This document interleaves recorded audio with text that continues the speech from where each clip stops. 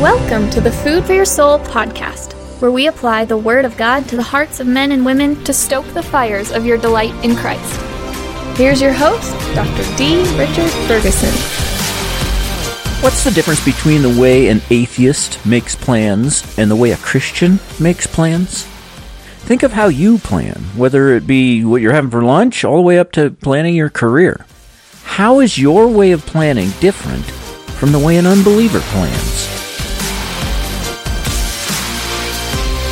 Well, it was an exciting day for Miss Kelly's kindergarten class. It was little Katie's birthday, and they were having the celebration right there in class. They were having a party for her.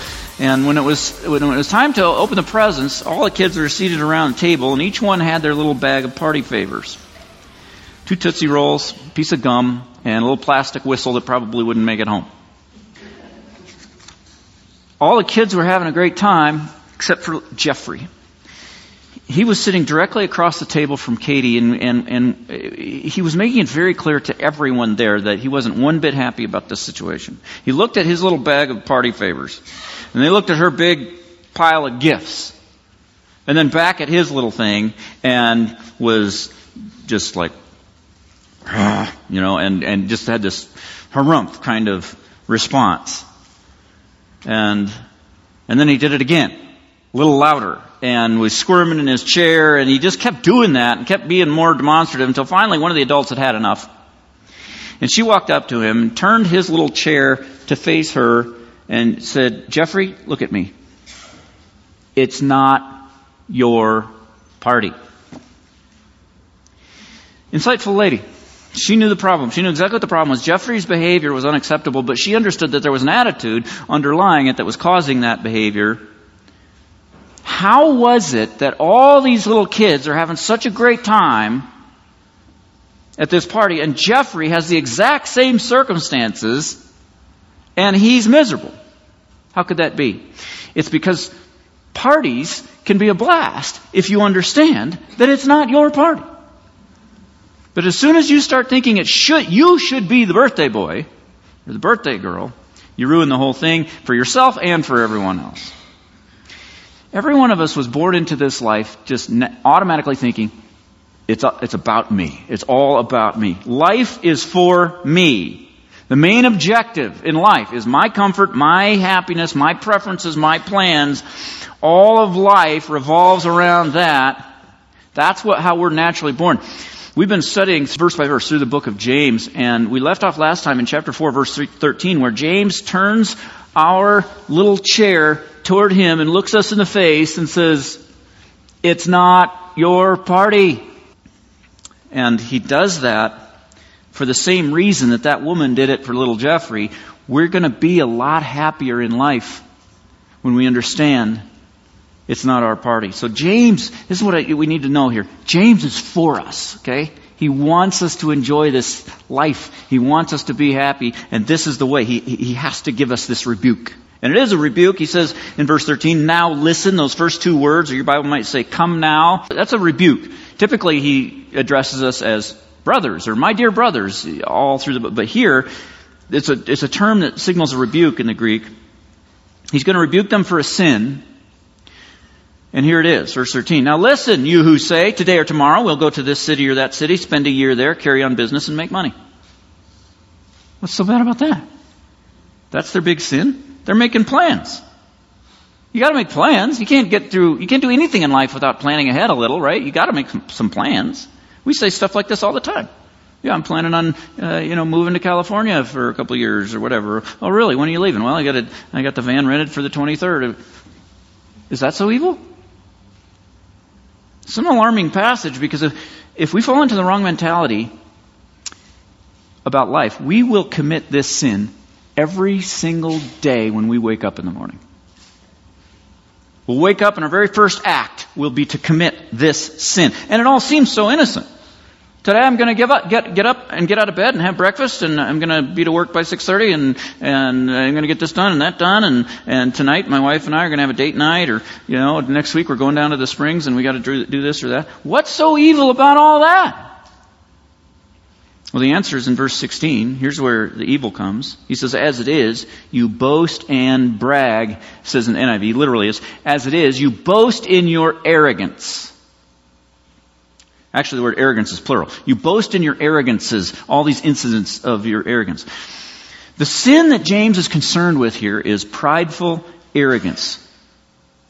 And you need to understand that, because it's not just that they're saying the wrong words. It's a prideful attitude that's behind those words, that's driving those words. James is always concerned about the heart. He's always concerned about heart issues, but James is intensely practical, right? And so he presents those sins in terms of what sort of speech they cause. He's always doing that in the book. He wants us to easily be able to spot the heart issue, and so to make it practical, he points to the words. For example, when he talks about lack of love in chapter 2, he describes it in terms of someone saying, I wish you well, keep warm and well fed. He talks about their words. Or when he describes the heart sin of favoritism, he describes it in terms of saying to the rich man, here's a good seat for you, and the poor man, you sit on the floor, and so on. So, sin is always a heart issue. Always, always. But James has a tendency to describe it in terms of what comes out of your mouth when you have that sin in your heart. That way it's easy to spot. So you diagnose what's in your heart by your tongue. We learn that from James, and that's what he's doing here. He's diagnosing pride, a new kind of pride. See, we've seen so far 4 different kinds of pride that James has addressed in this book. In chapter 1, it was the pride of possessions, being rich, being puffed up because you've got all this earthly stuff. In chapters 2 and 3, it was the pride of piety, religiousness, being puffed up because of all your Bible knowledge, of all your faith, or your religious observance, or your ability to teach, or your wisdom, all that. Look what a great Christian I am. That kind of pride. Number 3 was pride of position. That's chapter 3. They wanted to be teachers. They wanted an office because of the selfish ambition that was in their hearts.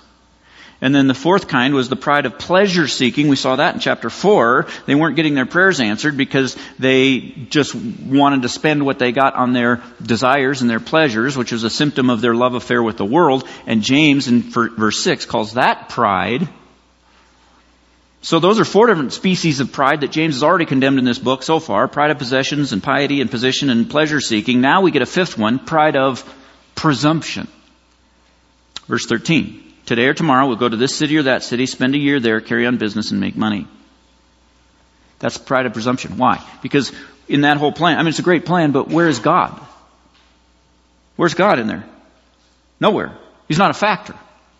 He doesn't factor in. What God wants, what God desires, what God has planned, none of that factors in. This guy's got it all figured out. It's going to be on his own time. He's got the time, the place, the duration, the activity, and the outcome all planned out. Right? His time, today or tomorrow, place, this city or that city, duration, a year, activity, do business, and outcome, make money. And if you ask him, where does God fit in all that? Probably he'll say, he fits in.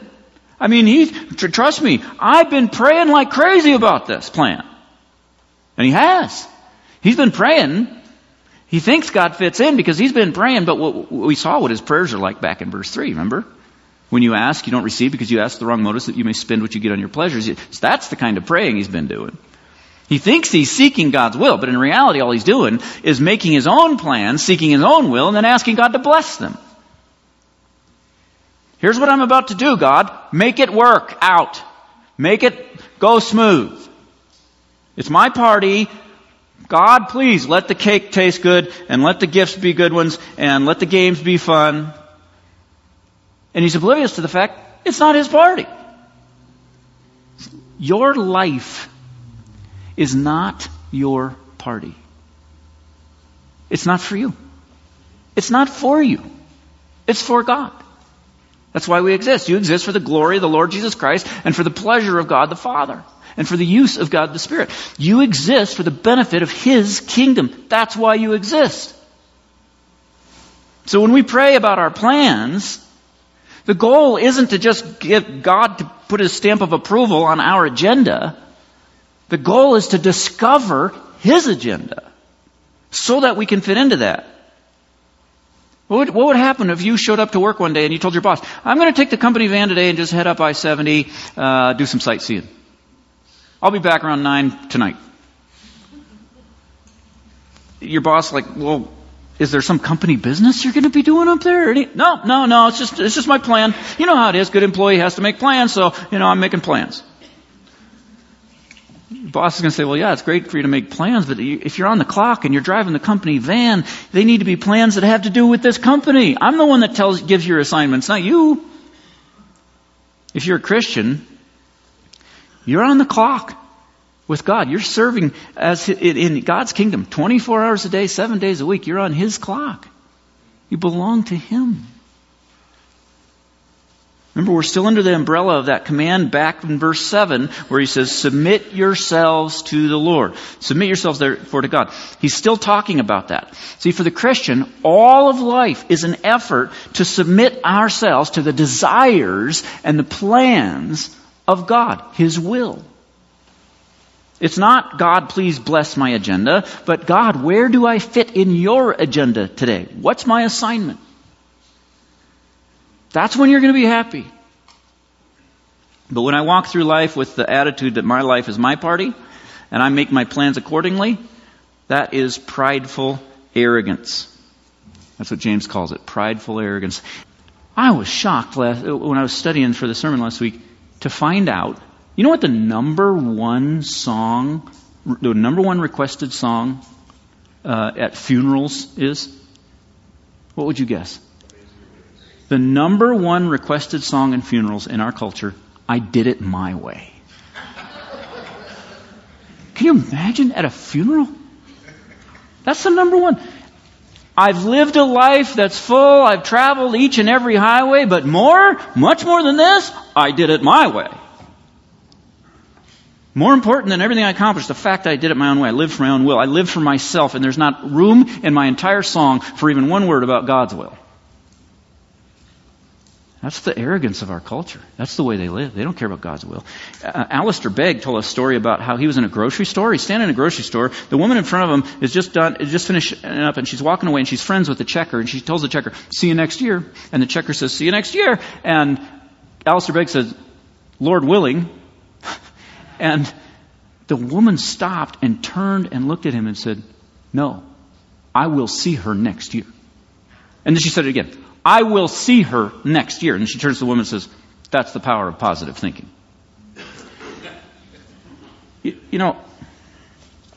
The pride of the unregenerate heart hates the idea that I'm not the one ultimately in charge of my own destiny. And they will imagine that they are in charge. An unbeliever can make 10 million mistakes and foolish decisions in his life and still go to the grave reveling in the fact, well, I did it my way. And so the question is, how do I get rid of that arrogance? And that's what James is going to teach us today. He's going to help us with that in verse 14. So let's take a look. First step to get rid of this is to admit your ignorance about the future. That's verse 14. He says, why? You do not even know what will happen tomorrow. What are you making plans like that for? You don't even know the future. Now, we need to be careful on a verse like this because it's very easy to miss the point when we read this. Usually people read this verse and they take it to mean, look, when you make your plans, this is how most people interpret this portion of James. When you make your plans, you need to realize that they might not work out due to unforeseen circumstances. So just keep that in mind. If that's all James is saying here, he's not saying much, right? Because everybody knows that, right? Atheists know that. Even atheists understand, if I plan the picnic for Saturday, it might rain on Saturday, and so I better have a plan B. Everyone understands that much. That's just obvious. And we know that's not the point that James is making here because of the solution that he ends up giving in the next verse. When he gets to the solution in verse 15, he doesn't say, instead, here's what you ought to say. He doesn't say, you ought to say, if circumstances allow, then we will live or do this or that. No, that's not the solution he gives us. He says, instead, you ought to say, what? God willing. He doesn't say, instead, you ought to say, weather permitting, we'll do this or that. No. God willing. will do this or that. It's not be careful about your plans because they might not work out. It's be careful about your plans because your ignorance about the future proves this isn't even your party. You're not the ones that's supposed to be making up agendas. You're not in control. You don't even know what tomorrow is going to be like. Ecclesiastes 9:1. No man knows whether love or hate awaits him. You don't know what's going to happen tomorrow. People might hate you. They might love you. We think we know. We always figure, it's got to be like today. Isaiah 56:12. Come, each one cries, let me get wine and let us drink our fill of beer. And tomorrow will be like today, or even better. We think we got a pretty good idea of what tomorrow's like. We're not thinking any disaster is going to befall us tomorrow. We think we know. We're kidding ourselves. We don't know. Jeremiah 10:23. A man's life is not his own. It is not for man to direct his steps. That's not our job. Proverbs 16:9. In his heart a man plans his course, but the Lord determines his steps. Haven't you seen that in your own life? I mean, look at all the twists and turns your life has taken over the last 10 years. Did you plan all that? You would have never planned it that way. You can't see tomorrow or next week or next year. And so if you can't see tomorrow or next week or next year, why would you assume that your agenda is going to be worthwhile?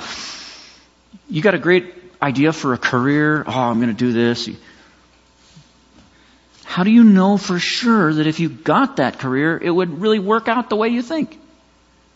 How do you know these plans for marriage and kids and all that are going to end up being what's best ultimately for you in your case? All these plans we make, they sound really good to us, but because we imagine them to be one thing, but what if reality ends up being something very different? We don't know. Which makes us unfit for being the one to set the agenda. And even if things turn out exactly as we expect, even that, we don't know for sure it's the best thing.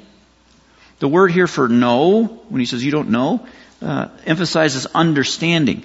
Not only knowing what will happen tomorrow, but understanding what are the implications of that. Maybe things will turn out exactly as we planned, but it means something different than what we thought it meant. And so James says, why don't you step down from your position of captain of your own ship? Why? Because you're blind. And you can't see even one moment in the future. And blind, ignorant people just don't make good captains of ships. Right? So we attach a big if to every plan we ever make in life. If it's the Lord's will. If it's the Lord's will. And when we do that, we're doing more than just acknowledging, well, things might not work out. It might rain. It's not just that. We do that to acknowledge the possibility. This might not even be what God wants. And as Christians, we don't want anything other than what God wants. Matthew 7:21. Not everyone who says to me, Lord, Lord, will enter the kingdom of heaven, but only he who does the will of my Father who's in heaven. Living for the will of God is a mark of a true believer. That's what a believer is. Somebody who lives for God's will. Matthew 12:50. Whoever does the will of my Father in heaven is my brother and sister and mother, Jesus said. Doing God's will is what gives meaning to your life. It's what gives you strength. It's what gives you sustenance. Jesus even said that, John 4:34. My food, said Jesus, is to do the will of the one who sent me. That's what gives me vitality. And so all of our planning needs to be just like our praying. It needs to end with, nevertheless, not my will, but your will be done. We need to write that at the bottom of every plan we make.